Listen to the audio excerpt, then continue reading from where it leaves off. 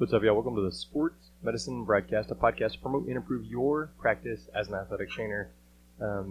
Just before the break, we talked with Daniel Bellamy from UTSA about sports performance, and this is a series that Victoria Morris put together about giving voices to Black athletic trainers, and so she's joining us again. But Daniel really left me with a big question, right? And I mentioned it in the last time, and again, that's the sportsmedicinebroadcast.com/Daniel Bellamy was the last one if you want to go check that out. But we finished with question without questioning. And as we've gone through the leadership series with John Seco, they talk about the ego and stepping aside and things like that. And Daniel mentioned that there. So it's definitely something I wanted to come back. And then as we were talking, he said, that really kind of plays more into my story. And so Daniel wanted to share more of his story of how he got to where he is as the director of sports performance at UTSA, and he just recently won a bowl game and had an amazing football season, and undoubtedly sure to some of the efforts there that Daniel has implemented with UTSA and his team and leading his team. And again, I would highly recommend checking out the last podcast we did with Daniel, because it would really set up the conversation we're having here. But if not, then just go back and check it out afterwards. So Daniel, welcome back. Thank you. Yeah, and so we won our conference championship. Unfortunately, we did not win our bowl game. Just a minor unfortunate correction I got to make there. Still had an amazing season, the best season I've been a part of, and I've been super fortunate. And through conversations with you, I really can't explain the story of my career without talking about just everything that brought me here, right? I feel extremely fortunate and blessed to be where I am, because this is not necessarily where the trajectory of my career started, or really even my life started.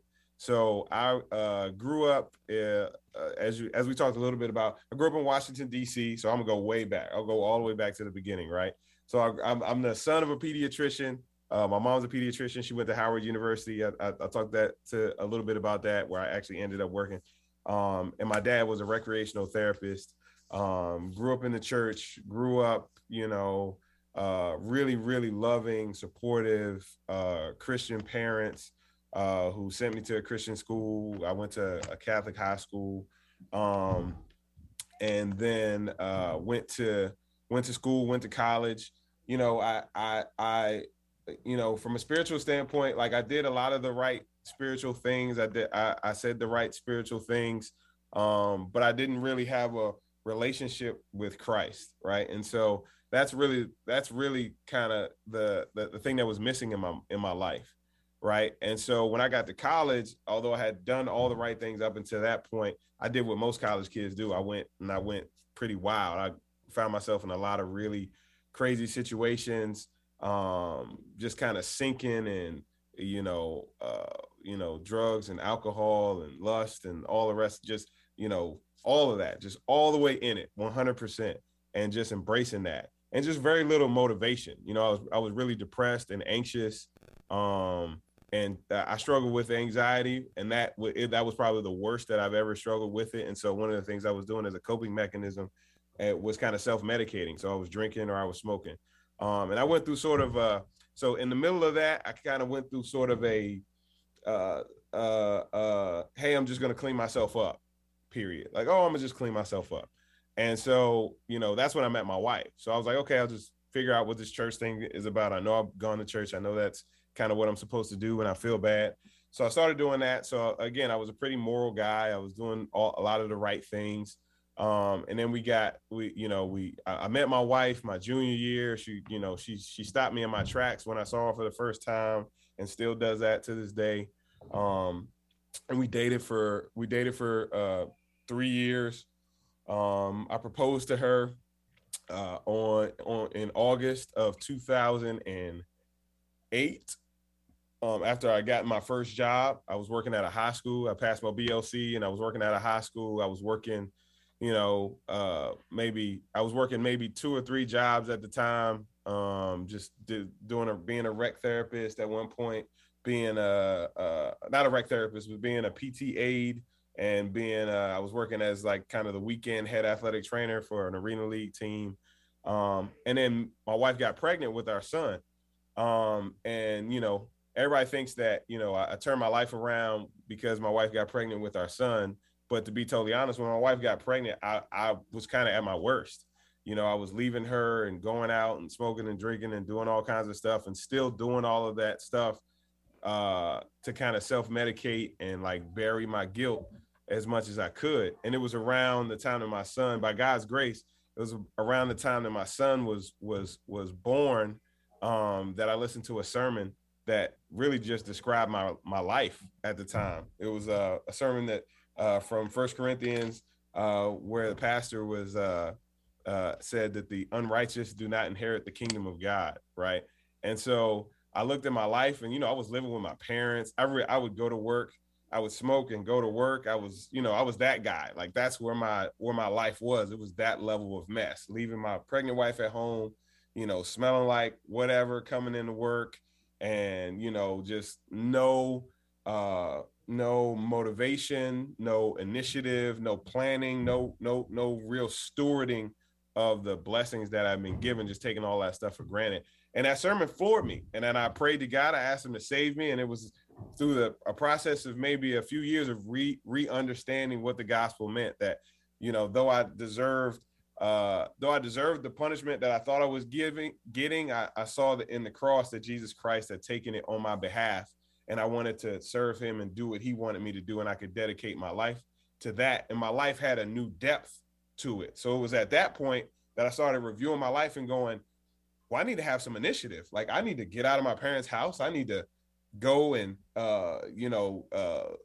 really take advantage of some opportunities and push myself and drive myself and, to take care of my family and take advantage of these few years that I have on this earth. And so that kind of started my career trajectory. So I went from, no motivation. I probably would have been at that high school, not really going anywhere. And it's nothing that there wasn't any issue with that job.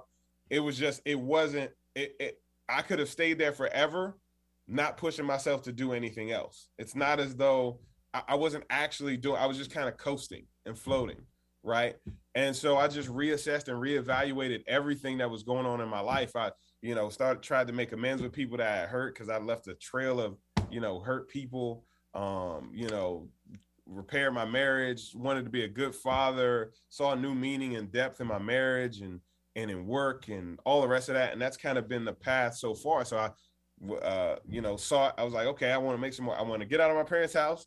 I want to make a little bit more money. So let me try to get into Division I college athletics. I'd had the internship with the San Diego Chargers. I was, fortunate enough to have that experience with James Collins, who was the head athletic trainer there, and Damon Mitchell, who's now currently the head athletic trainer, and Marco Zucconi, who is one of my intern, cohort members, intern class cohort members, right? And so I kind of tried to leverage some of that. Worked at Howard University. I worked 4 sports at the time, worked my butt off. While I was there, I had a lot of different interesting coaches. I had a lot of interesting experiences at Howard University that were really formative for the rest of my career. And it helped me kind of develop what my core values are as an athletic trainer. Because as a believer, I see work and as not something that is secular, but everything that we do is sacred. So everything that we believe spiritually is interwoven into everything that we do, right? So if we are made in the image of God and God works, and God gave work before sin entered the world, then work is good. And so we should pour ourselves into that, not make an idol out of it, but we should pour ourselves into it and try to do good work for people to help other people. And so, went through a lot of kind of interesting experiences, became the director of sports medicine at Coppin State University, which was in Baltimore. While I was in Baltimore, the riots went on in Baltimore. I was in the middle of West Baltimore when those were going on. I was actually in DC with one of our pitchers, who was getting a evaluation for UCL injury.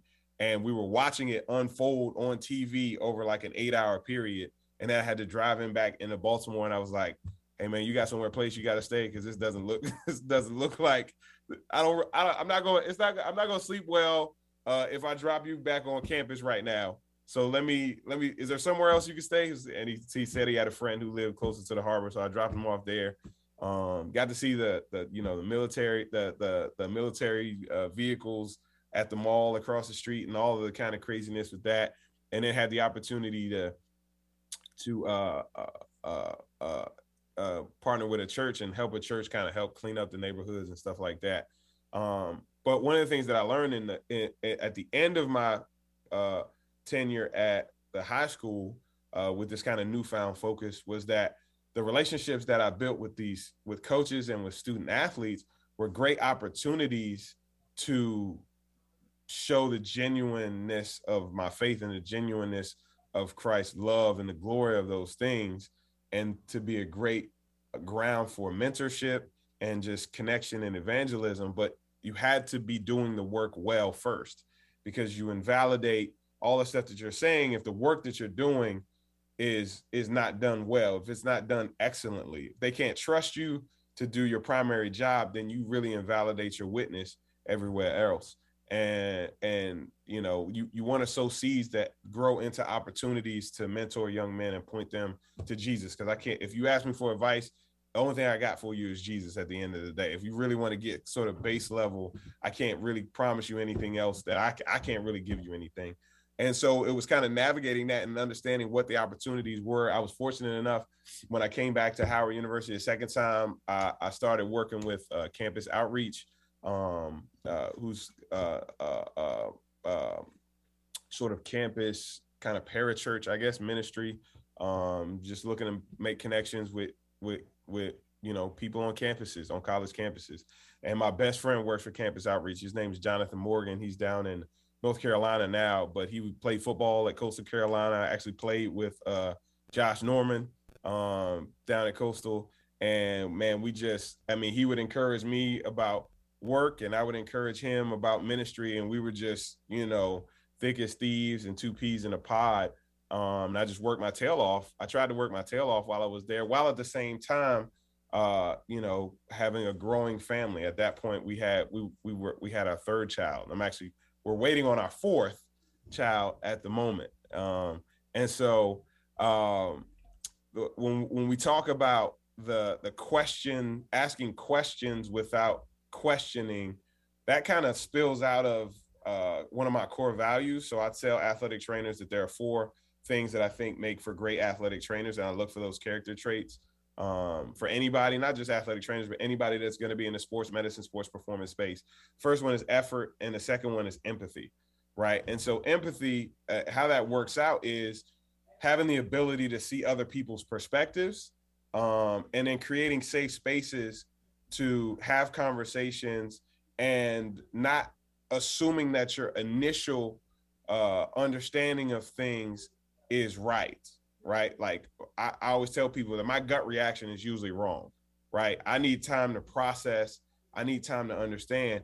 And what I learned from working in Division I athletics is I got to spend a lot of time with, we have these crazy coaches, but I got to spend a lot of time with them. I got to understand what their insecurities were, what their fears were, what their troubles were, and how, while they may be the highest paid people in that department, while they may have all the eyes on them, there are a lot of troubles and trials and difficulties that come along with this. Hold on one second. My wife actually just called me, so can we pause so I can call her back and make sure she has everything that she needs? Yeah, why don't you put you on mute, and I'm gonna talk to Victoria for a second.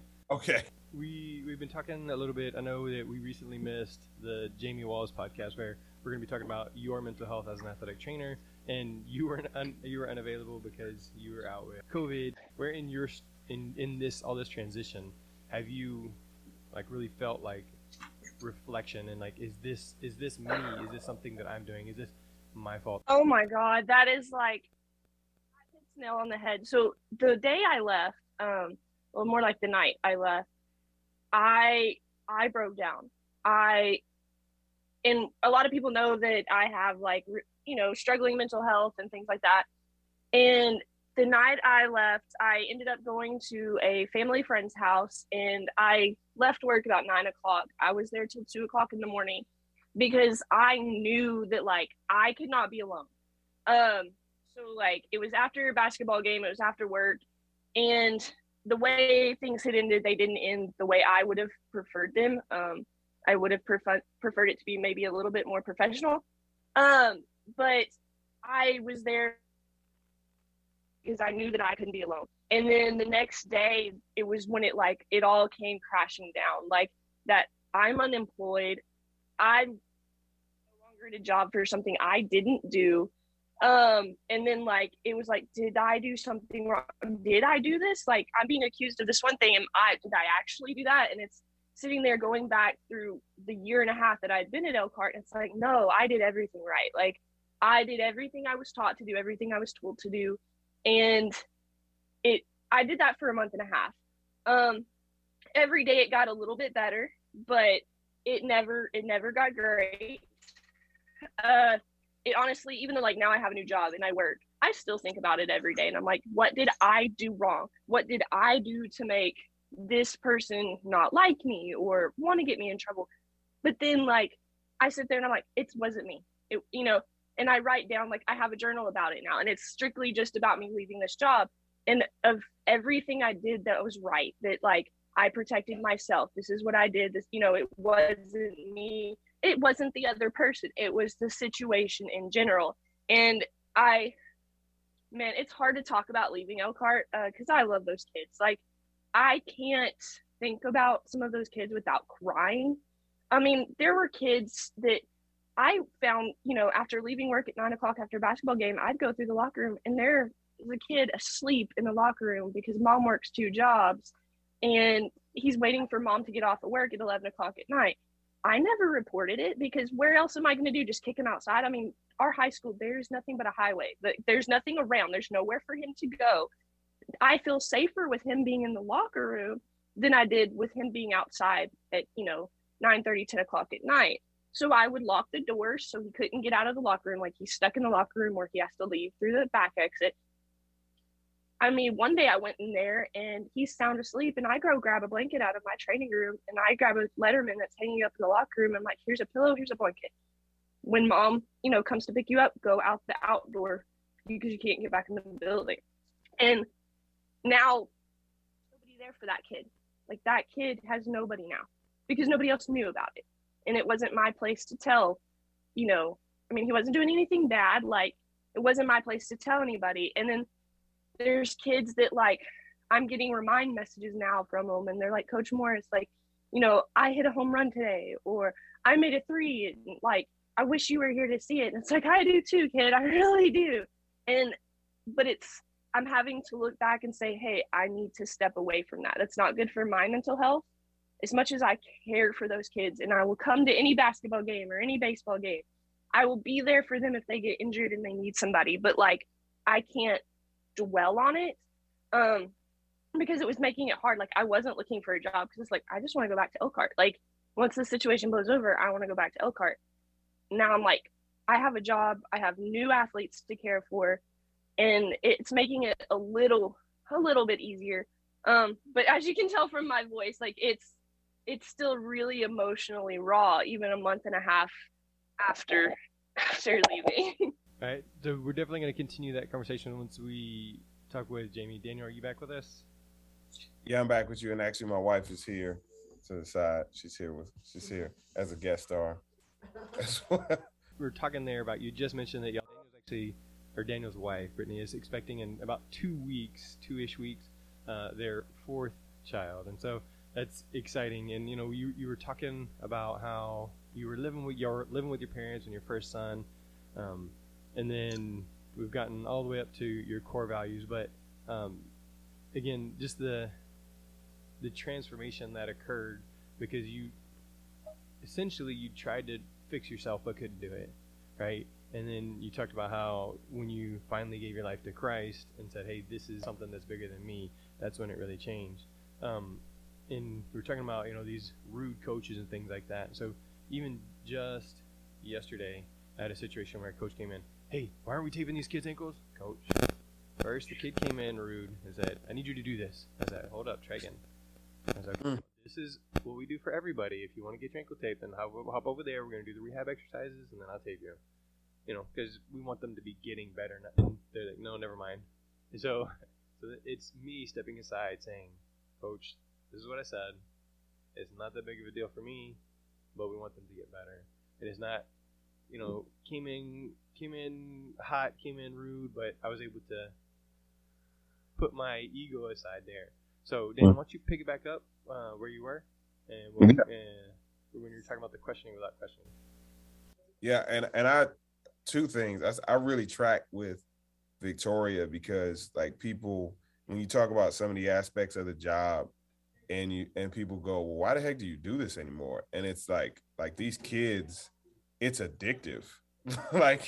like being there for those kids is like, there is no job in the world where you get to be around athletes and be a part of their entire story and get to influence them in the way that we do. In the college setting, we, in a lot of ways, we get to be big brother, mom, dad away from home, right? Like a lot of these kids have never been away from home, or some of them didn't have dad. You know, most Division I football teams are 75, 80, 90% African-American males. We got sometimes we have kids who who didn't have father figures and have never been around stable Black male figures, which is tragic to me because I grew up with an amazing father and a line of good fathers, right? But I get to be that, at least some sort of model of that in our setting. And what other setting would I get to be able to do that with individuals that everybody assumes they have it all together? You know, I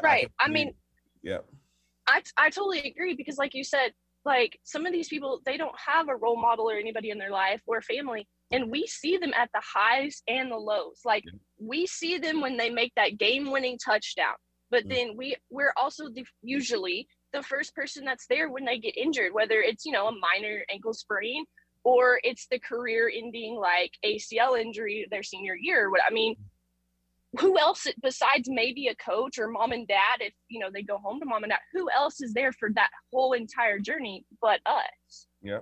And sometimes mom and dad or just, you know, parent situation is toxic. So then they can't go in. That's the opposite of the direction that they want to go. I can't tell you how many, you know, 6'4", 250, 300-pound kids that look like superheroes I've ever seen in my office breaking down in like babies, like crying, like weeping because of, you know, depression or just life just beating them up, or guilt or all kinds of stuff, or history of abuse and all the rest of that. And that goes into the discussion with coaches, is that I got to hear, again, the Bible says be slow to speak and quick to listen, right? So like I got to hear their perspective on life and what their fears were. And so it made me empathetic, so that my answers weren't as sharp immediately, right? I was able to kind of diffuse situations and have kind of a heart for them, as opposed to going, "Stupid coach, you don't even know what he's..." Instead of doing that, I went, okay, especially if I had a relationship with them, I could go, he's afraid of the afraid of the consequences of something he doesn't understand, right? He or she feeds their family, makes their living off of wins and losses, and this is something that directly impacts their ability to live, right? Their reputation, their way of life, right? So they hold it really, really close. Now, am I justifying it? Am I justifying how they come off, or when they say things they're not supposed to? I'm not justifying it at all. But your interaction with somebody that you have empathy for is very different than somebody that you don't, right? You can be much more defensive when that happens, and sometimes unnecessarily. Sometimes it doesn't de-escalate the situation, right?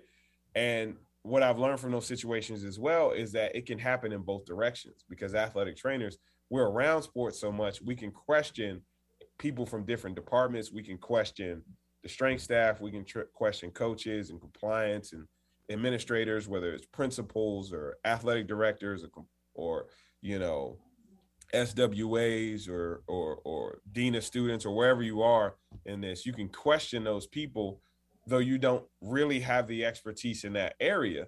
So the better, and I guess, and really the more humble posture that we have to have first is to ask questions. So being curious is much different than trying to undermine somebody's authority or their expertise.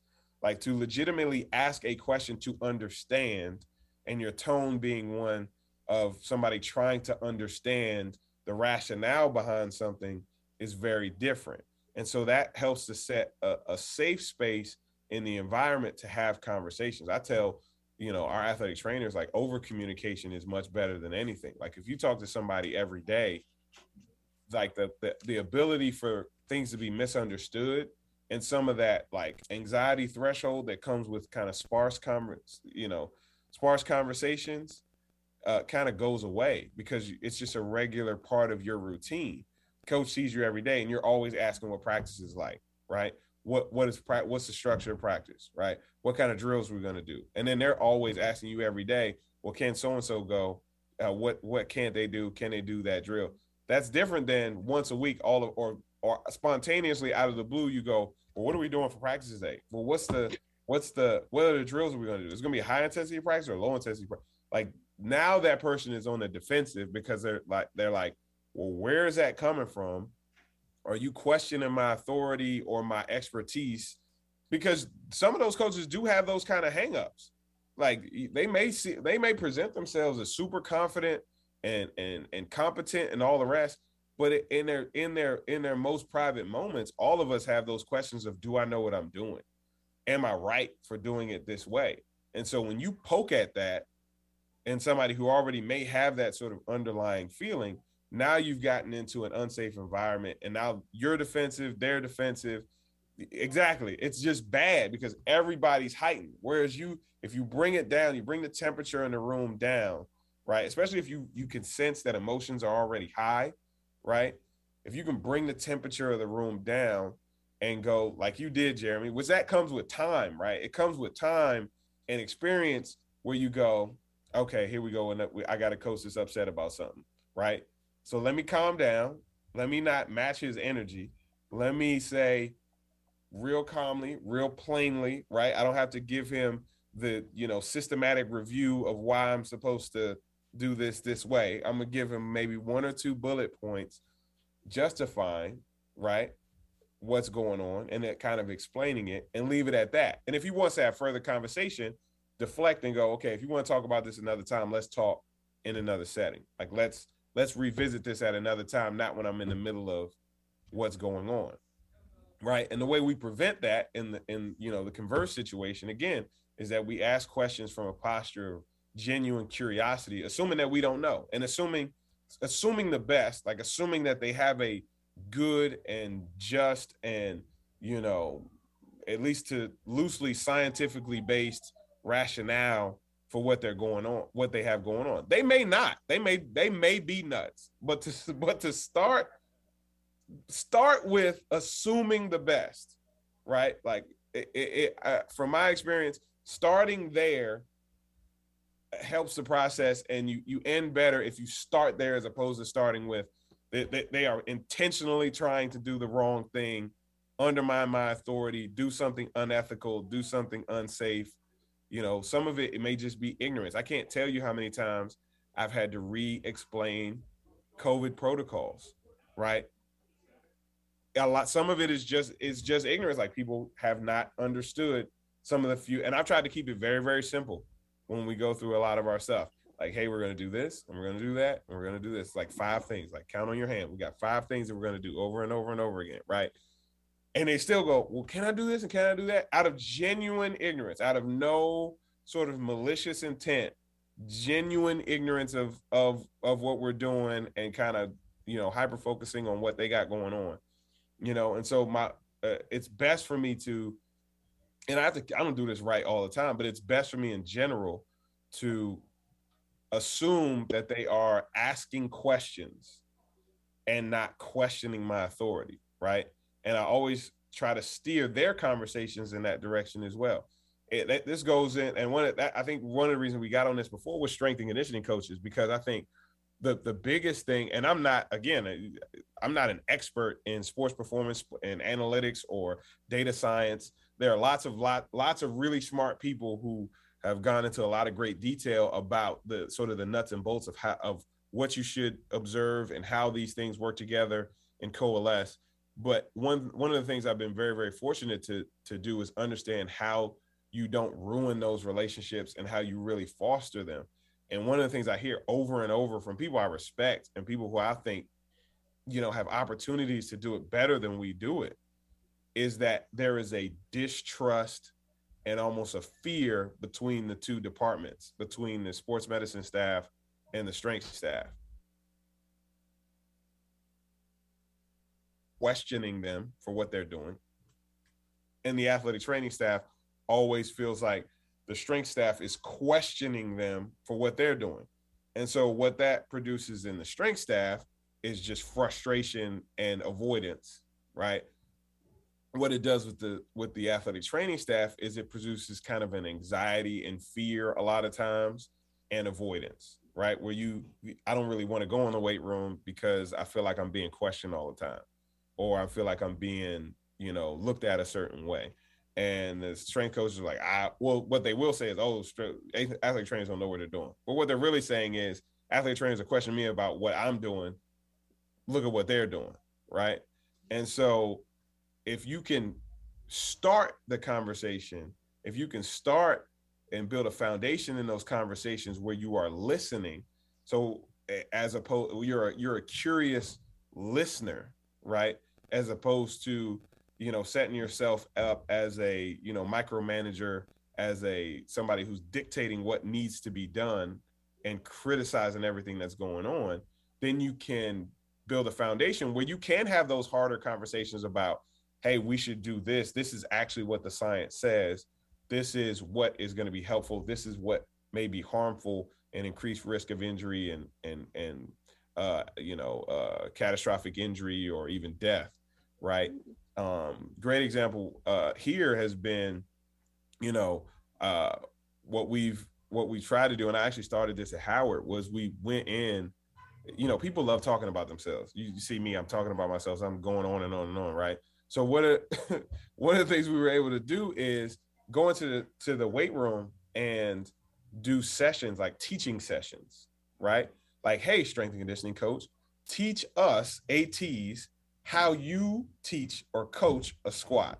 What are you looking at from a biomechanical efficiency standpoint?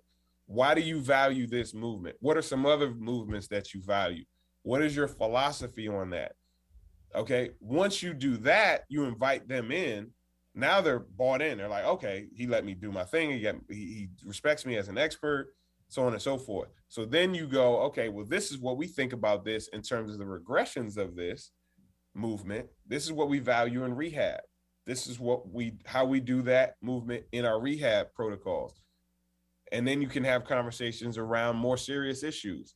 Like I had to talk with our strength and conditioning coaches about catastrophic injury risk, right? We had to go through that whole document from the NAT and the NCAA to make sure we were meeting all of those standards. But that wasn't the first conversation that we had. The first few conversations we had were, teach me and I'll teach you. And then we'll understand each other. And then we can have conversations, because I'm not coming from a questioning, domineering, condescending perspective. I'm genuinely coming from a curious as to what is, and my goal is always going to be what's best for you and your department, and what's best for student athletes primarily, as both of our priority. That's the perspective I'm coming from, and it builds that trust. So I can walk in his space, he can walk in my space. There's not a bunch of defensiveness, that kind of thing. And obviously that some of that is just is a testament to how great our strength and conditioning staff's personalities are and how receptive they are to stuff. But generally speaking, that's where that starts. So that's I really like that. I've noticed is if I go over to the weight room when they're in the weight room, even if I'm over there filling up coolers for practice or whatever, I just kind of walk around the weight room and I say, hey, when you're doing power clean, what's the correct way to do that, or something like that. you know, and that conversation just builds from there, and then it really is just a curiosity. Like, hey, when I was lifting today, I felt weird when I was doing the deadlift. And what am I doing wrong? Do I need to switch my hands or something like that? And so then they get to talking about themselves and what they used to do or why they teach it this way. And it truly is just a question without questioning. But I had a professor in college. She would start off the year by saying, if you ask me a question and my face gets really scrunched up and I look like I'm telling you you're stupid, it's really just me trying to understand what your question is and where you're coming from. So she started off the year with that, saying, so ask me your questions, but know that I make this face because I'm concentrating on what you're saying and figuring out where the hang up is. And so, like, if you can have that time together, the regular conversation, just like you're just saying, then when that coach comes in yelling at me about, or, questioning with intensity, not taping those athletes' ankles, well, we have that history. I know what's normal for that coach. I know what's, our relationship. We talk about lots of different things. We talk about life and where I grew up and things like that. And so it's not so much of an issue, whereas the coach where I don't know and doesn't know me comes in because we have that history. We've had that not first conversation before. So. And what's funny is, and you probably had this experience, I'm sure you have, because you've got that kind of relationship with them. What you'll get is apologies. You'll get apologies where they go, hey, and they'll explain, I was thinking about this, and this. I was just trying to get this done. I don't mean to question what you do. We know you know what you're doing. I've had enough of those as well to kind of help me go, A, I don't want to respond like that. Like, I don't want to be so flustered and filled with emotion that I come off that way. But B, I can identify it as more of almost an insecurity, right, than anything, right? Like, I don't feel secure about what's going on right now. Help me feel secure with what's going on, and then I'll be fine. But right now, I don't feel secure about it. And with new head coaches, again, that's that feeling out process where it's like both of you guys are kind of like, you're not really yourself yet. He's sizing you up. You're trying to size he or she up. And it's like, okay, so how's this going to work? How are you really going to be? And I tell people, you want to know a true coach, that you want to know who the true identity of a coach is, have them lose a lot or win a lot. And then you'll know who they really are. Okay, so I 100% agree with that. Like, I'm sure you saw me nodding over here while I'm trying to drive. But so I was at Elkhart for a year and a half, and we did not have a winning season in any sport but baseball. So, like you said, when a coach is winning a lot, their personality is one way. When they're losing a lot, their personality, either their true personality comes through or like their insecurities come through. And in my case, like that came through with my entire football coaching staff and my athletic director, because football wasn't doing good, and then basketball wasn't doing good, and girls sports weren't doing good, and all that's like weighing on my athletic director's shoulders, I'm sure. Like, I can only imagine, especially at the high school level when you're the head football coach. And his insecurities or his true personality, I don't really know. Those came out a lot more this year. And we started out strong. We did not finish anywhere near good. And it was because of injuries. It was because of COVID. It was just a bunch of different things. And that's where me and him butted heads, because like you said, like I tried to do the questioning thing, like, hey, I tried to talk to him, and then he started coming at me and like questioning me, and I would throw back like questions to him, like, hey, I don't understand why you're asking me this. Like, what's the motivation behind this question? And with it was more like, this is what I'm explaining. And I'm like, I am the medical side, you are the athletic side. So from a medical perspective, this is what we're doing, this is why we're doing it. But then I would turn around and say, why from an athletic side do you want to do this or not do this? Like, what is your reasoning? Maybe we can come at a compromise. There was no compromising. And it got so bad that it was like I was having to compromise my morals and my ethics that I couldn't do anymore. Like, I mean, not to get too deep, but I did have an athlete with severe mental health I feel like we're losing her. I think I got her though. But one that was very severe, one I was concerned about. And I've gone through everything she's going through. And yeah, can you hear me now? Yeah, we can hear you now. I can hear you a little better now. What can be indicative of just an unhealthy environment and a toxic environment we got to be aware of, where just the environment is kind of a powder keg waiting for something bad to happen, is an environment where that is what Victoria is talking about is the case. And you got to kind of, and that was one of the reasons I left. Another reason I left my high school job, and that coach actually ended up getting fired too after I had left. Was that I started seeing exactly what Victoria was saying, where it was, hey, I don't want to question you. Let me take a step back and kind of check my emotions.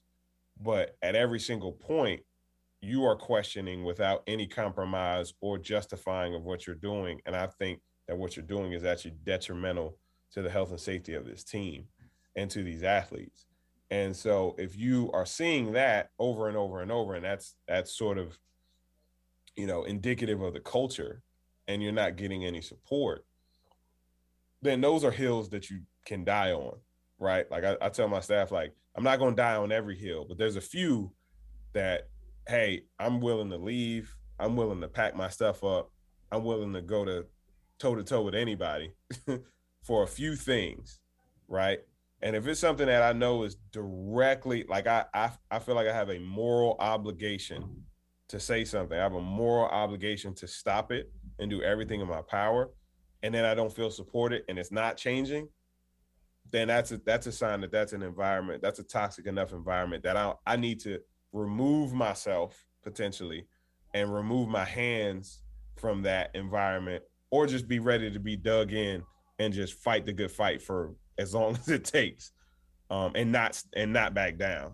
Those are kind of your two options. I've been in both of those scenarios. Somewhere I said, you know what, if this is how it's going to go, I'm removing my hands from it. I'm going to go in this other direction. You guys are clearly, committed to this philosophy and this way of doing things and building your culture this way. I don't think it's either going to be healthy, safe, or successful. And it wasn't. But I don't want my name attached to it. So I'm gonna move on. And maybe that'll be indicative of the fact that there needs to be significant change, because it was bad enough that somebody that you otherwise respected and valued said they didn't want to be a part of it. All right, so Daniel, obviously you're doing great things professionally and you're working on your fourth kid, going to be here very soon. So tell me, do you feel like you've learned more about question without questioning from being an athletic trainer, or when that 2, 3, 4-year-old questions you and you just have to, because I said so? Wow, that's a really good question. I mean, I would say, man, I think about, when I think about that phrase, I think about it in terms of work and professionally. But I guess me and my wife would say it would be more so from our marriage relationship, from me and my wife, like figuring out ways to communicate and not assume the worst, right? Like assume that the other person's motivation, like they're not doing that thing to annoy you. Like that's not their motivation. Their motivation is not to make your life hard. Their motivation is not to make you sad or whatever. Their motivation, assume that their motivation is, if not helpful, at least benign, right? Like assume that, right? Love hopes all things, right? Trust all things. So you trust that, this woman who was my bride, who I love with all of my life and all of my heart, she's not trying to do me any harm. She either said something or did something, benignly. And same way, there's a bunch of things I do that I know annoy the heck out of my wife, but like she assumed. Right. She says it comes from a long history of knowing the person as well, and working out a lot of those differences. And me and my wife just, we communicate very differently. That's the other thing, is that learning that's the other thing about questioning without questioning, right? Question without questioning is people communicate very differently. Me and my wife are very different in terms of like how we interact with people, how we communicate. Like I am more of an internal processor. She's more of an external processor. although I like to externally process certain things, other things I just got to go off and be by myself and kind of like, that's what happened when she said that she was pregnant the first time. Like she expected me to just like, oh my gosh. And I was like, I got to think about this. Like I had to, but I legitimately, and what she knows now is she's just overjoyed and thinking about all the positives.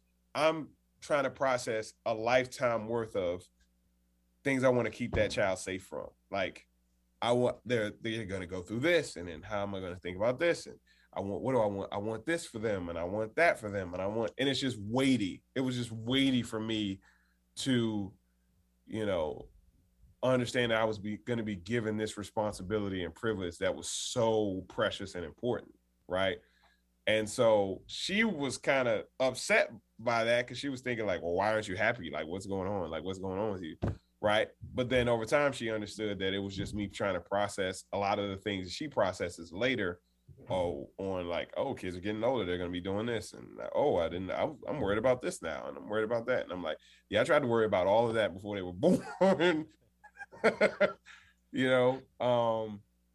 And so, yeah, I think more so than anything, it's like my partner in life, my wife, is learning from that relationship more so than even the kids, because, trying to make sure that our kids honor her at home and trying to make sure that our kids honor me when I'm around, and making sure we're supporting each other and on the same page as we parent our children and try to shepherd our children well in a lot of different situations. I think that's probably boasted it more than anything. And just having somebody, again, to talk all this stuff through, because me and my wife she's my number one advisor when it comes to like work stuff. Like, am I thinking about this right?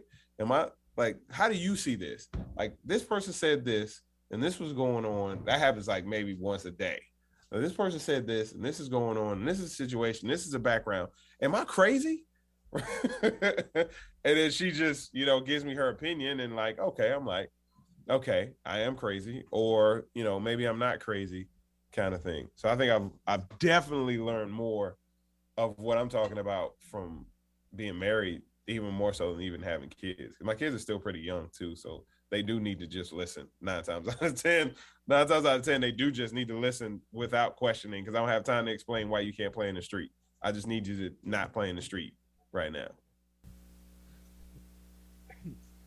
Definitely assume the best. I wrote that down there as you said it, and it's one of the things that if you can make that a lifestyle habit, then everything else is going to be easier. Because if I assume the best when my kid asks why, if I assume the best when my wife asks why, if I assume the best when the coach says it's changed or we're doing it this way, it's not because they want to make my job harder. Yes, it might make it very difficult for me, but it's not because of that. And especially here, like our head coach, our athletic coordinator for the campus, is all about the kids. And so if he's doing something, then I need to assume that he's doing it for the best interest of the kids in the program and in the overall. And it may make my job a little bit harder or difficult at that time, but I need to understand what his reasoning is. And then from there, it's a lot easier. So if I was going to rename this episode, this podcast, it would be Assume the Best. So I'm not sure if Victoria's still with us. About that time, you got any other things you want to leave us with about assuming the best, question without questioning, or your story that you may have left out? No, nothing heavy. I'm amazed by just God's grace in my career. Every year is just like, I can't believe where I am. I can't believe where he's brought me. I can't believe the beauty of my family and like just all of the provision, and just it's amazing to me. And when I lose sight of that, that's when things get dark. And when I have that really in hand, and just being grateful for the journey and the opportunities and the, all the amazing things I've just been able to be a part of, whether they were hard or difficult or whatever, and all the people's lives I've been able to be a part of, when I lose sight of that is when things get very, very difficult and dark and bleak. And when a great example is last night, me and my wife were sitting in the bed and I got a text message from an athlete that was one of my athletes, probably my first year at Howard University. Right. And it started off, he said, random appreciation text, right? Just out of nowhere. He said, over the last like year or so, he hasn't played college football for probably about 5 or 6 years at this point. But he was a really injury prone kid that we went through a lot of difficult rehabs together. And he said, I hurt my ankle and I hurt my knee over the last few months. And I actually been able to rehab myself. And I feel a lot better because of all the stuff that you taught me. He's like, the stuff that you taught me back then is still bearing fruit now. And I was like, well, come on now. Like, I've been able to be a part of this kid's life and he's doing well. He's got a wife and kids. And it's amazing, man. So I'm very, very fortunate. Isn't that like the best ever? Getting those, like. That's what hooks you. I swear that's what hooks you. It's the kids that hooks you. All right, Victoria, any final thoughts there? The Facebook Live, the YouTube, if those streams are messed up, if they're even going still, then I apologize. The software is cutting in and out. It is what it is. But as far as the podcast, it should be good to go, and I'll have that up on the website. And this actually won't be posted until Daniel's number 4 should. It should be coming out in March, and so then you can everybody can find Daniel on Facebook and see pictures of his adorable number 4. But Victoria, happy National Athletic Trainer Month if this comes out in March. All right, Victoria, any closing thoughts? I mean, everything that he mentioned, like, especially now that I'm starting a new job, like, I'm taking all of that and I'm doing, like, when I meet my coaches now, I make sure I stop by, like, the front office and I do exactly what Daniel said, like, get to know these people on, like, kind of, not so much a super personal level, but just talk to them every day. Like, I talk to the receptionist, I talk to the assistant athletic director and the athletic director, and I'm like, hey, how's it going? How's your morning? And then, like, I go in and I don't work men's basketball, but, like, that office is the first one I walk past. So if coach is in there, like, if he's not having a meeting, I'm going to pop in and say something. That way, later on down the road, if I need him or he needs me, like, we have that little bit of connection that there's trust there. So I don't feel like he or she's going to be questioning me. Like, they're genuinely want to know that information. Whereas I didn't have that at Elkhart because of COVID. Like, we spent, all of us were coming in at one time. We were all starting. We didn't have that downtime of off season. It was like, bam, football practice. And then, yeah, the whole, like, the positive outlook, that's what I'm trying to get. I tend to dwell on the negative just from my own personal experiences. But, like, this new job, I'm going into it with a positive mindset. And even if something, like, if I go into work today and something bad happens, I'm going to think about the one good thing that happened today. Like, I got Chipotle, or, coach, actually said he trusted me, or I got a text from a kid, or whatever that one positive thing is. And then, like, I just try to make my whole outlook on life follow that, so that hopefully I don't have the situation I had at Elkhart last year.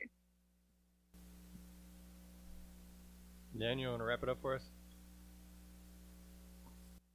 No, just again, I appreciate you guys. I started listening to this podcast probably when I was at the high school, so to be a guest on it is, again, it's surreal, and another thing I'm just grateful for. So I appreciate you guys, and to be in Texas is, again, surreal, because I would have never guessed that I'd be, as a kid who grew up on the East Coast and the Washington D.C. area, that I'd be sitting in San Antonio in Texas. I did. Again, I'm trying to take in all the experiences. I'm trying to take in all the benefits. So yeah, it was amazing, and we're still eating on that. We got a freezer full of deer meat that we're trying to take advantage of. So. And again, if you want to send them, the $5-10 Starbucks gift card or something for him or his wife, and the next couple weeks they're gonna have a baby, so they're gonna be sleeping less, they're gonna be hungry, or a Pizza Hut or something. I don't know, something like that. But definitely take care of Daniel for sharing all this wisdom with us over the last month or so. So, Daniel, the best way to get a hold of you, last time you said your email, and I didn't write it down. This time, what is that again? So it's my first and last name, Daniel.Bellamy, which is Bellamy @utsa.edu. All right. So Daniel Bellamy at utsa.edu, and then Victoria is on social media: Facebook, TikTok, Twitter. So check her out right there. Morris_AT, I believe. Yep, that's right. All right, so definitely check her out there. I know she's getting close to 100,000 or 100,000 followers on TikTok, something like that. So. I'm at 97,000, so 3,000 more. So actually, Victoria, I know that some of my students, they were like, "Hey, do you ever see those athletic trainers on TikTok?" And so one of them mentioned you, and they mentioned Eli, and I think Nate, and something like that. So even here in my high school, it's definitely making a difference. So keep up the great work of advocacy for athletic trainers through TikTok. So, thank you. Very cool. Well, if you need more, reach out to Daniel, and maybe he can be a speaker for your class, your Master of Athletic Training program, your high school athletic training program, something like that, or Victoria as well. So for Jeremy Jackson, the sports medicine broadcast, Daniel Bellamy out at UTSA, for Victoria Morris, starting her new job at Tyler Community College, and the sports medicine broadcast, this is sportsmedicinebroadcast.com/question-without-questioning. Again, question without questioning, and then our first episode with Daniel is Daniel Bellamy. So sportsmedicinebroadcast.com/Daniel Bellamy is the first one we did with him, and then this one is question without questioning. So go out there, assume the best, have a great day, and that is a wrap.